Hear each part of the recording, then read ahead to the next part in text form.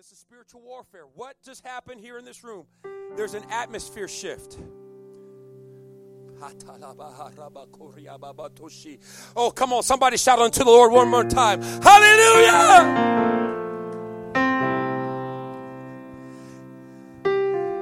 Hallelujah!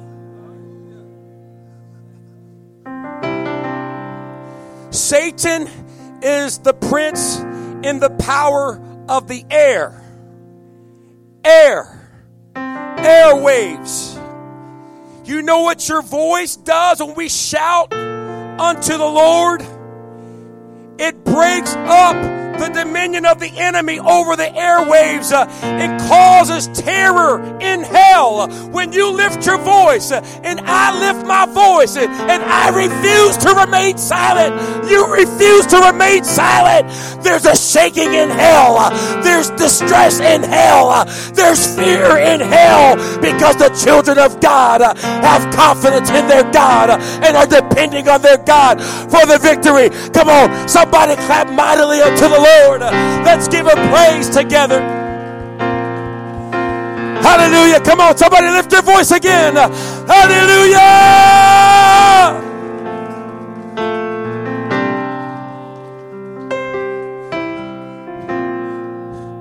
In your walk with God, in my walk with God, we will have to learn how to be thermostats and not thermometers. In our walks with God, we will have to learn how to be thermostats and not thermometers. Thermometers change with the temperature that it's placed in. If there's joy in the room, I'm affected by the joy and I get joyful. If there's sorrow in the room, I feel sorrow in the room and I get sorrowful. If there's anger or gossip or bitterness in the room, I go into the room and I'm affected and infested with the environment of the room. But when you live life like a thermostat, you are an atmosphere changer. I'm coming in the room and there's sorrow. But because greater is Jesus in me, it's not me, it's him. And because I'm bringing Jesus with me in this room, the sorrow has to go. The distress has to go. The absence of peace has to go. Why? Because that's who Jesus is. And Jesus lives in me. And if you have the Holy Ghost, Jesus lives in you. And he wants us to learn how to be thermostats, not thermometers. That, my friends, is spiritual warfare. You can either go with the current or say, on earth as it is in heaven. Because I'm a child of the King and I believe his word. God's culture is about to become the culture of this room that I'm in right now. And it's not because I'm the pastor, but God wants to give that power to you, into you, into you, into you, into you. We kind of have a rule in my house. We don't complain. We start talking negative. Shut that down. Shut it down. We're not going there. Because life and death is in the power of the tongue. But I feel this way. Amen. Let me tell you something. Feelings are a current of the enemy. Don't you let those feelings carry you downstream away from the purpose of God in your life.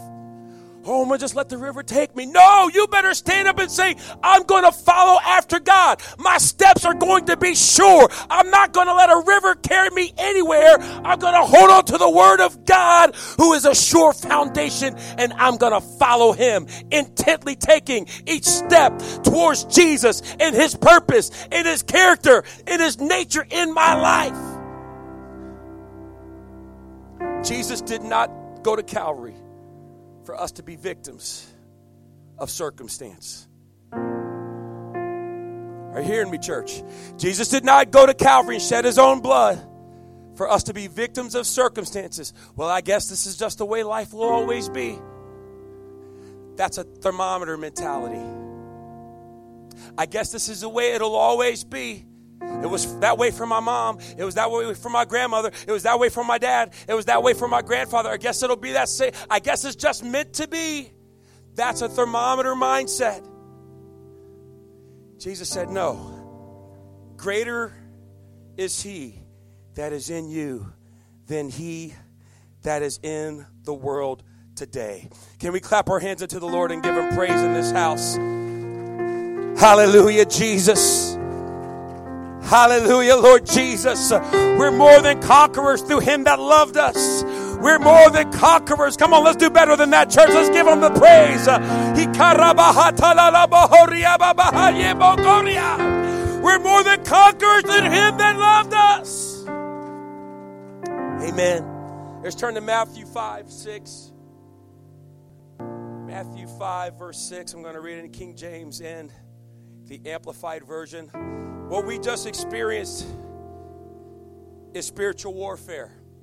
I'm going to tell you, this spiritual warfare. Listen, nobody will get into heaven without a battle.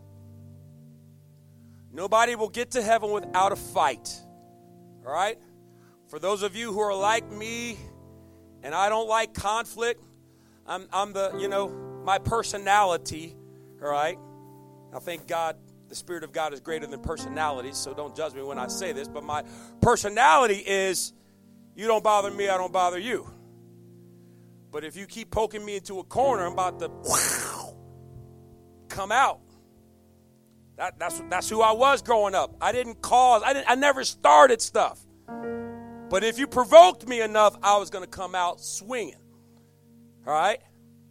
But what God wants to teach us is that we are more than conquerors through him that loved us. So that means if we're more than conquerors, that means in this life we're going to have to conquer some stuff, which means a fight, which means a battle. You're going to have to conquer yourself. You're going to have to conquer circumstances. You're not going to have to do it alone, but through Jesus who loves us is how the victory comes. So I will myself to pray. Why? Because I know if I don't pray and spend time with Jesus, I won't have what I need to conquer in my life. So I need to go there every day. You know what? You know what spiritual warfare is?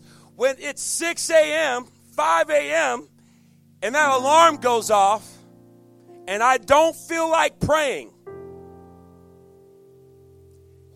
And without anybody else in the room, I get up, slapping my face, putting water on my face, roll out. My carcass is tired. And I say, self, you're going to pray today.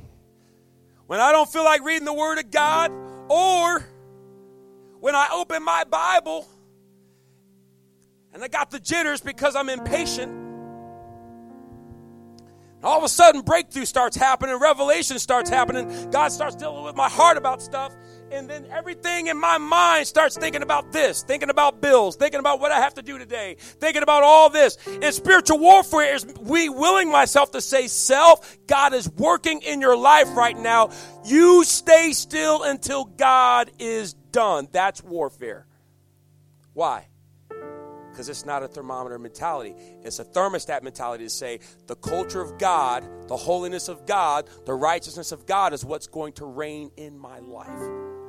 And that's what Jesus wants to do through you. I am not superhuman.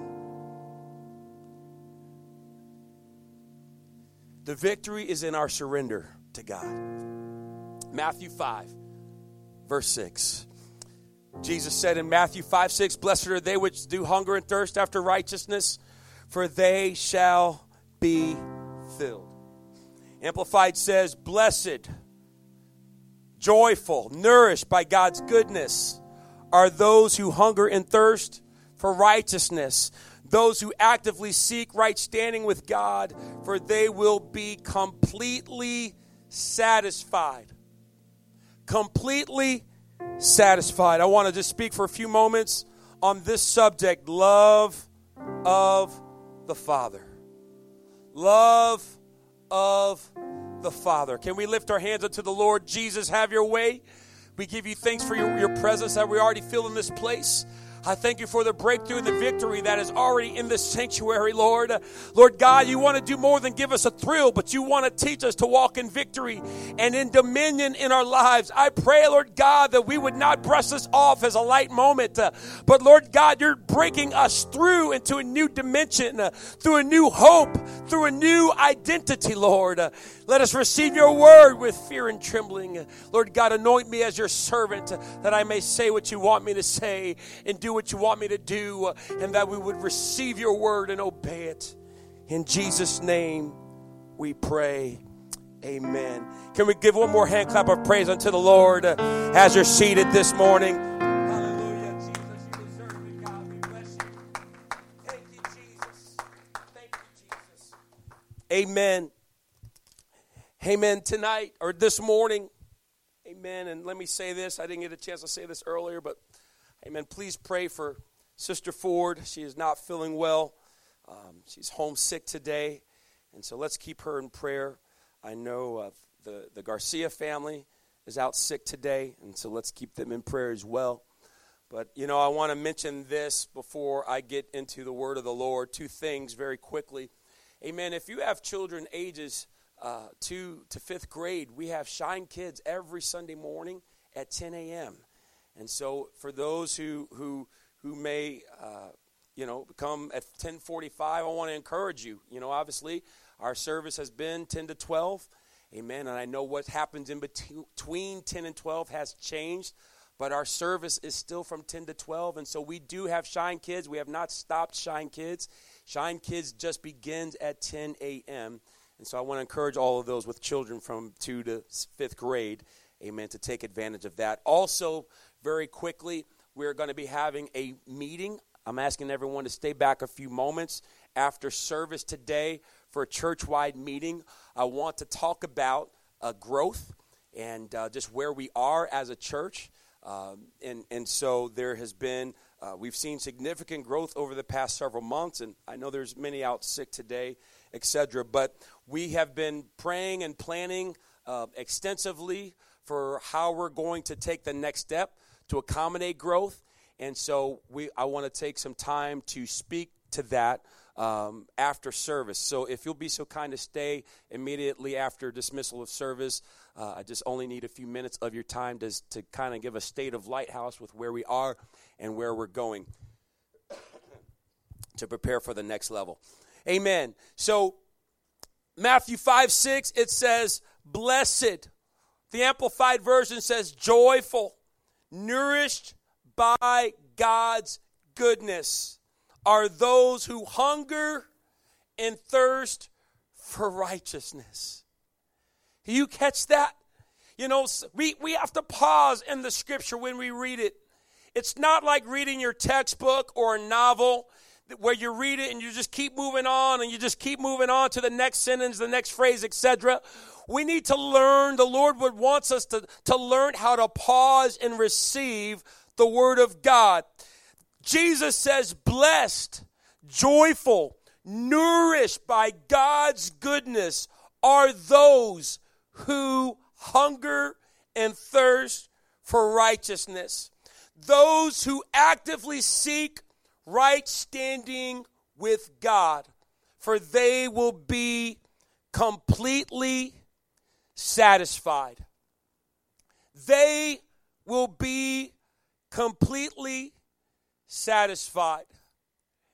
You know, I was moved in prayer recently, and I felt like the Lord dropped a thought in my mind that is so relevant to our lives and our society today. And I felt like in this moment of prayer, he shared his heart with how he feels about the state of the world, especially our first world nations here in America being one of those. But I felt like he dropped this thought to me that entertainment numbs hunger for God. Entertainment numbs hunger for God. When Cain, amen, had slayed his brother Abel and went out from the presence of the Lord, the Bible briefly references he and his descendants making instruments of music and seeking forms of entertainment to distract themselves from the voice in the presence of the Lord. Every one of us has a hunger that God placed himself within us for his presence. And none of us will ever be completely satisfied and fulfilled in this life until that hunger in our soul is filled with him. But entertainment numbs that hunger. Entertainment numbs hunger for God without ever satisfying the hungry soul. It's a bait and switch. You feel like that's going to make me laugh. That's going to make me feel like I did something really fun. That's going to make me feel this way or that way. And all the while we do that and we watch that and we participate in that, and we are still left empty. It's the junk food for the soul. It numbs the hunger. You ever feel that? That nudge from God calling you to prayer? That nudge from God calling you to read his word? But there's this wrestling match inside of you. And so you go back and forth whether you're going to yield to the call of God to spend time with him, or you go into flight mode and you quickly find something else to distract your mind from the voice of God. Anybody know what I'm talking about? I'll watch a YouTube video, or I'll turn on the game, or I'm going to go for a run. And there's nothing wrong with any of these things as long as they're pure and so on. But we must be careful that we don't use these things to distractify ourselves from the hunger of God. Because the Lord is igniting that hunger. He's making us aware of that hunger and need for him because he desires to satisfy that need. He desires to fulfill that need. He desires, amen, to overflow his presence in that need. Psalm 16:11 says, in thy presence there is fullness of joy. Fullness of joy. What does that mean? Amen. When I get in his presence, when I feel that hunger, instead of distracting myself, I decide to yield to that hunger and say, you know what? I'm hungry. I'm going to pray. I'm going to spend some time with God. I'm going to get into his word. I'm going to turn on some worship music and begin to open my heart to God. What begins to happen is we enter into his presence. And then we are filled. Our hunger is filled with the fullness of God's joy. And at his right hand, there are pleasures forever. More. Entertainment numbs hunger for God while never satisfying the hungry soul. The lust of the flesh, the lust of the eye, and the pride of life all war against hunger to know the Father. Psalm 27:4, you know what it says. It says one thing. Come on, say it with me. One thing. Come on, we're just in March, y'all. We're going to wear this out. You know, I'm not trying to say this as many times as I'm saying it to wear it out with us, but I need it myself. God wants to get us to focus. God wants us to live this. This is more than just some cool graphic that we have on the screen. God is wanting to teach us what really matters in life, and that is one thing. Have I desired of the Lord, that will I seek after, that I may dwell in the house of the Lord all the days of my life, to behold the beauty of the Lord and to inquire in his temple. Jesus is trying to get us where the rubber meets the road. Jesus is trying to get to where we really live day in and day out. Jesus is trying to get us to application of his word. I can hear the word. I can say, yep, I understand that's right. I understand that's what I should be doing. But there's a difference between understanding what I should be doing and doing it. I know, Pastor. I know, Pastor. I hear that all the time. I know, Pastor. I know, Pastor. Amen. But there needs to become a difference between what I know.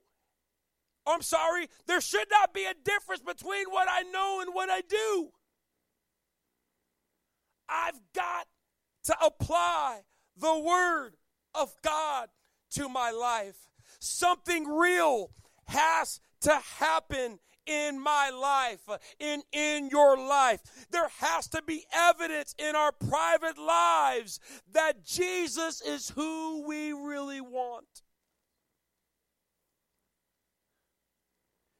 Where's the proof in your life that Jesus is who you really want? It's one thing to confess it. It's one thing to know it. But it's another thing to do it. Where is the proof in your life? Let me tell you something. You don't need to show me. You don't need to prove to me. I'm not going to come to your house and come expecting all your rooms and checking out and saying, trying to see evidence. Although, amen, we all evidence something from our life, whether we realize it or not. But Jesus wants to know, where's the proof? Where's the proof between you and God? God is looking to say, where's my proof? Or where's your proof, son of God, daughter of God, in your home, on your smartphone, in your media devices? Where's the proof that Jesus is who we really want in our workplaces? In our cars. That's mine right there. Whew, I have to pray through when I'm on the road. I had to make a trip to Virginia, see my family. My sister's been sick. Please keep her in prayer. But I had to go there unexpectedly. And it's a 9-hour drive. And I'm going there, and I'm telling you, I become Mr. Justice on the road, and I'm like, Lord, you're going to have to help me because I'm getting fired up at these cars cutting me off. Look at that man cutting that lady off. I get worked up and I have to pray through. And Jesus says, you're only going to see them for like 2 minutes. And then the car's gone.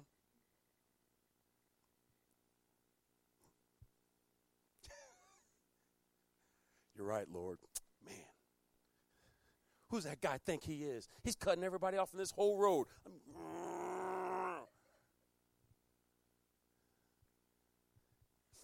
Where's the proof in my car that Jesus is who I really want?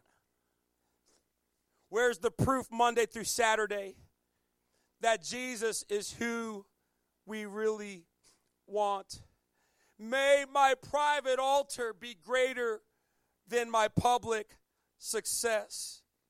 May my private altar be greater than your public analysis of my life. May my private altar be greater than your impression of me is, whatever that impression may be. May my private altar be greater than that. May your private altar be greater and greater and greater. You know what? I need a greater altar tomorrow than I needed today. Amen. Come Monday, come next month, come next week, come next year. I'm going to need a bigger altar. I'm going to need a deeper altar. I'm going to need less of me and more of him in my life.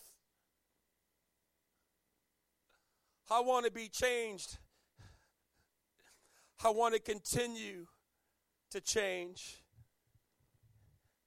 Where is your private altar?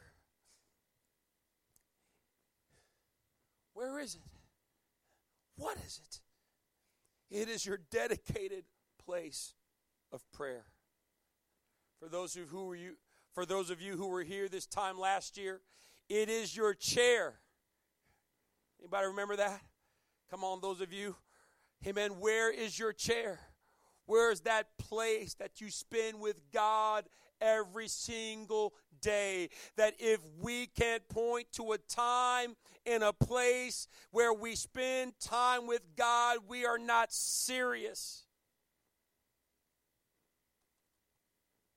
about our relationship with Him. My private altar is the place where we open up our Bibles and commune with God. It is our place of surrender and obedience.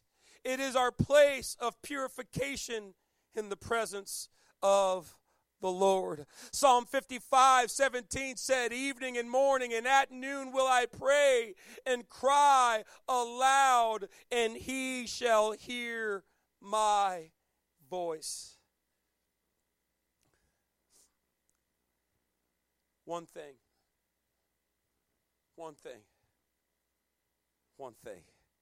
have I desired. I'm going to speed up here for sake of time.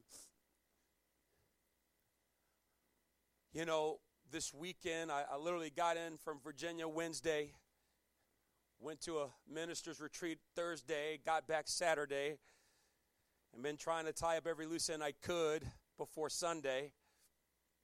But there was a sweet move of God at this minister's retreat that my wife and I had the privilege to be at. And Sister Shostrand, her and her husband were speaking, and she said, don't seek to do a work for God. Rather seek to be a work of God. Don't seek to do a work for God. Seek to be a work of God. I want my life to emanate and display the work of God's hands on me. He's not easily angered. He's not easily offended. He's long-suffering. He's gentle and patient and kind. It is the work of God in my life. He's forgiving and understanding. He's merciful. He's true. He walks pure. I see how he reacted in that situation. I see how she reacted in that situation. It is the work of God, and I want to be a work of God. I want the Lord to complete His work in my life. You know, we talk about one thing have I desired of the Lord, and that will I seek after, that I may dwell in the house of the Lord all the days of my life. We got to understand something. I get it. When I hear people tell me they're busy, I get busy. When people tell me they're tired, trust me, I get tired. I understand what it means to be tired. When I hear people say, I don't have it, I know what it means to say, I don't have it. I get it. I understand it. I am you too. But what we must understand today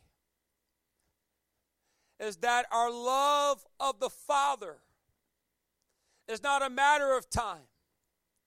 It's not a matter of money. It's not a matter of energy. It's a matter of value. And we will always make time for what we value. Why do I pray? Because I value my relationship with God. Why do I read and seek to yield to God's word? Because I value my relationship with God. Why do I obey the Lord in my tithes and my offerings and missions givings and so on? Because I value my relationship with Jesus, and I want others to be able to have a relationship with him too. I'm after one thing, and I am seeking after to behold his beauty and inquire in his temple. If I'm seeking more than one thing today, if you're seeking more than one thing, then we're double-minded. We're double-minded. The Bible says a double-minded man is unstable in all his ways. Just stand with me today.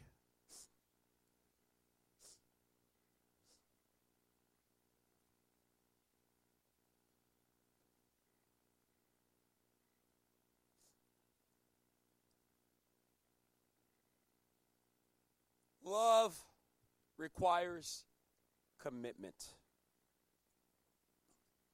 Love requires commitment. Confessed love that does not have commitment is a lie. It's not true. It's not pure.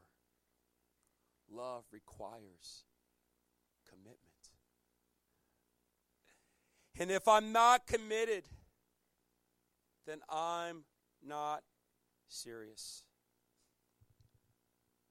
If I'm not committed, and if you're not committed, you're not serious.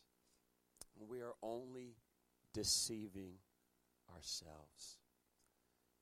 You see, commitment is countercultural to this world. Forsaking all others is countercultural. You with me, church? Forsaking all others is countercultural to this world. Keeping your word is countercultural to this world. But 1 John 2:15, it says this: love not the world, neither the things that are in the world. If any man love the Father, or any man love the world, the love of the Father is not in him. You know, I feel like I need to say this, so we're going to pray here. I'm very careful what I filter into my life and my heart and my home. I don't have cable. I use the internet usually for work purposes and ministry. And I occasionally check news sites, sports, social media from time to time. Like a good laugh. I see something funny from time to time. But lately, I'm becoming more and more disgusted with advertisements, posted content, whether by people or by the news, pop-up ads. Perversion is increasing.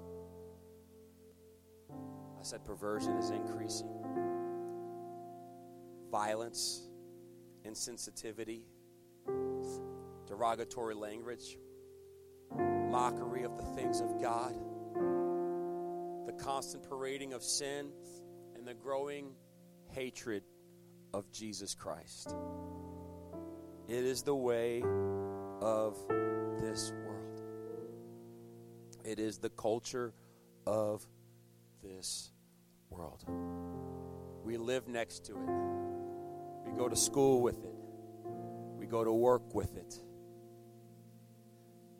As a matter of fact, it's everywhere we go, except here.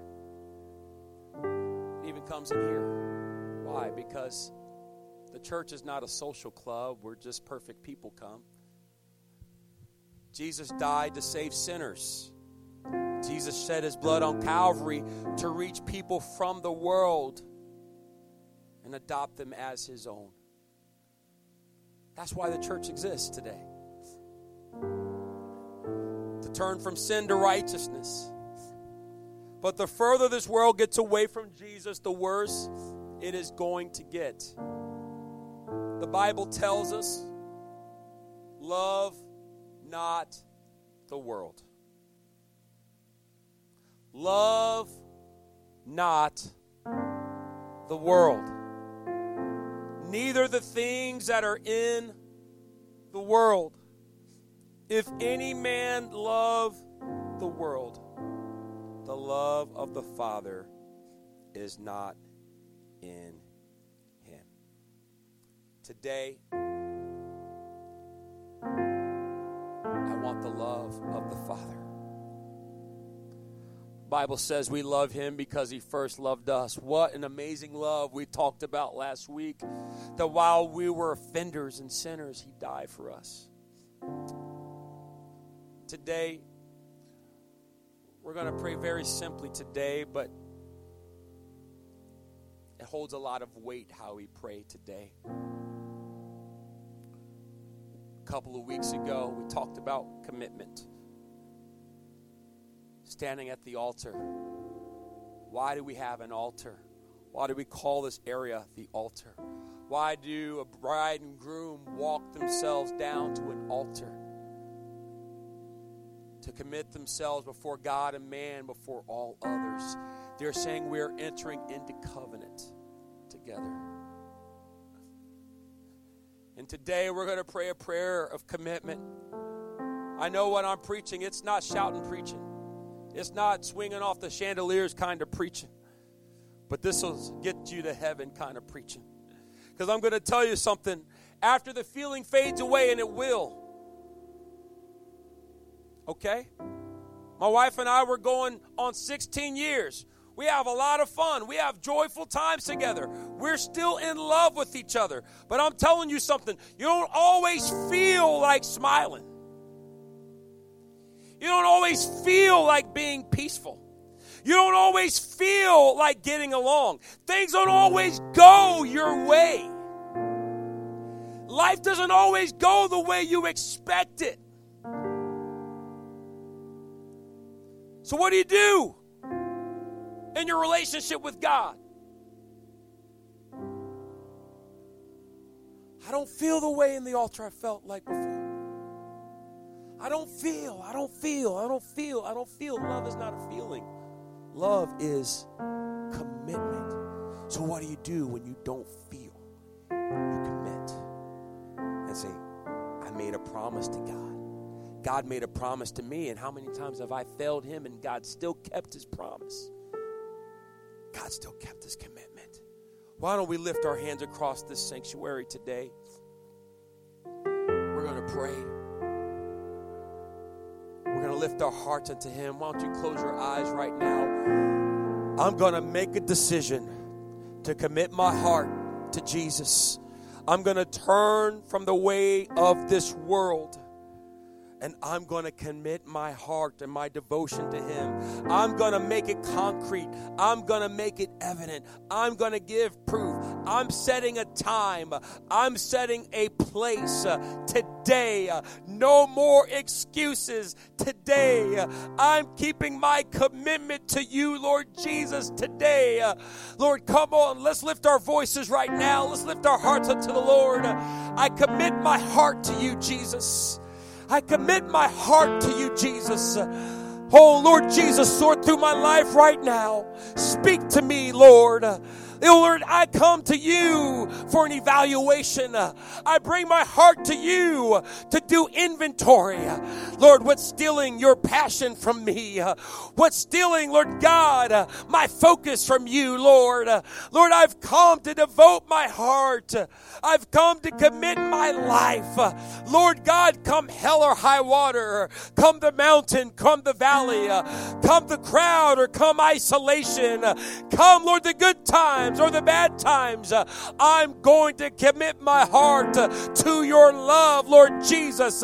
Lord God, because the things of this world will pass away, but whosoever abides in your will, whosoever does your will and loves you with all their heart, their soul, and their mind abides forever. Come on, I want us to continue to pray here. We have a few more minutes here at the end of this service. I'm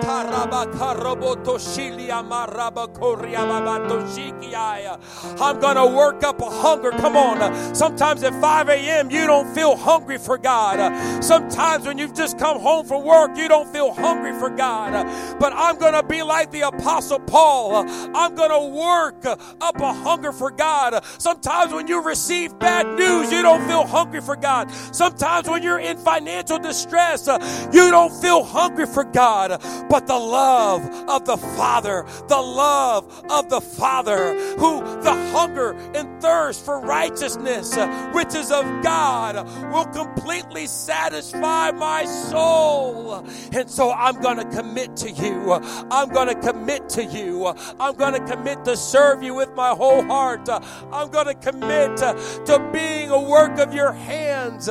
Change the contents of my heart. Transform my mind. Transform my priorities. In the name of Jesus. In the name of Jesus, Lord, I'm going to build an altar in my house. I'm going to build an altar in my bedroom. I'm going to build an altar in my living room. I'm going to build an altar in my basement. I'm going to build an altar in my car. I'm going to build a place of prayer. I'm going to build a monument, Lord Jesus, before your presence, saying, Lord, you're welcome here. Let your fire fall. I'll bring my sacrifice of praise. I'm going to bring my sacrifice of worship. I'm going to bring my sacrifice of prayer and righteousness. And your fire is going to fall and change everything. Your fire is going to fall and change my marriage. Your fire is going to fall and change my family. Your fire is going to fall and change my neighborhood. As I build an altar, your fire is going to fall and change my school. As I build an altar, Lord, your fire is going to fall and change my workplace. As I build an altar, your fire is going to fall and put an anointing upon my life. I want an altar. I'm building an altar. I'm making a commitment. I'm giving my love to you, my heavenly Father.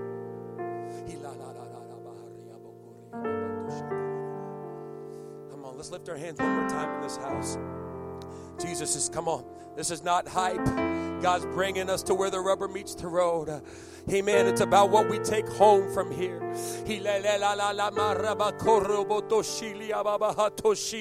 When Jesus fed the 5,000, amen, it took an act of faith. Amen. The little boy brought his lunch. The disciples mocked him and said, what are these so few among so many? But amen, the boy brought something. The boy brought something. It may not have felt like much, but he brought something, and Jesus broke it, and he multiplied, and he satisfied every hungry life. Amen. And even after he filled 5,000 plus women and children, there were 12 baskets full of bread remaining. Amen. They got to take something home. They got to take home overflow. I promise you, child of God, that if you'll build an altar in your home, come on, where's the place? Where's your time? Set it before you leave this place. Where's the place?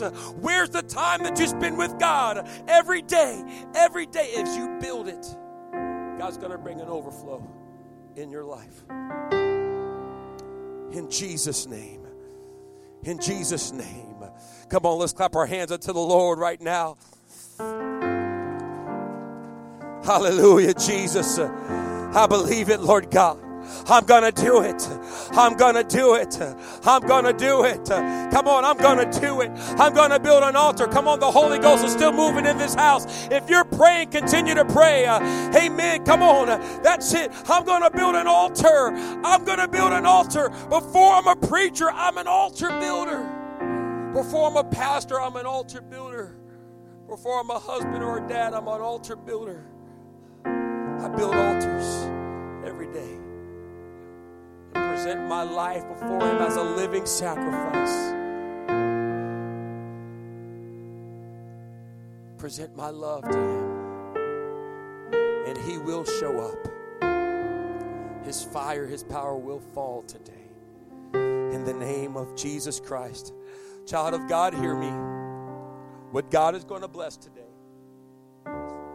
is commitment. Tomorrow morning, Monday morning, before you go to work, some of you are going to work tonight. Before you go to work tonight, where's the time? Where's the place? I'm going to build my altar here, and God's going to meet me there. He's going to show up. It doesn't matter how old you are. Young people, come on. Some of you in middle school, high school, college career, you think, could God possibly do that for me? Yes, He can, and yes, He will. He will meet you there. I told you, 1995, while I was a freshman in high school, I didn't know how to pray. I didn't know how to read the Bible, but Jesus filled me with His Spirit, and I'm telling you, some of the most amazing moves of God happened in my bedroom before school.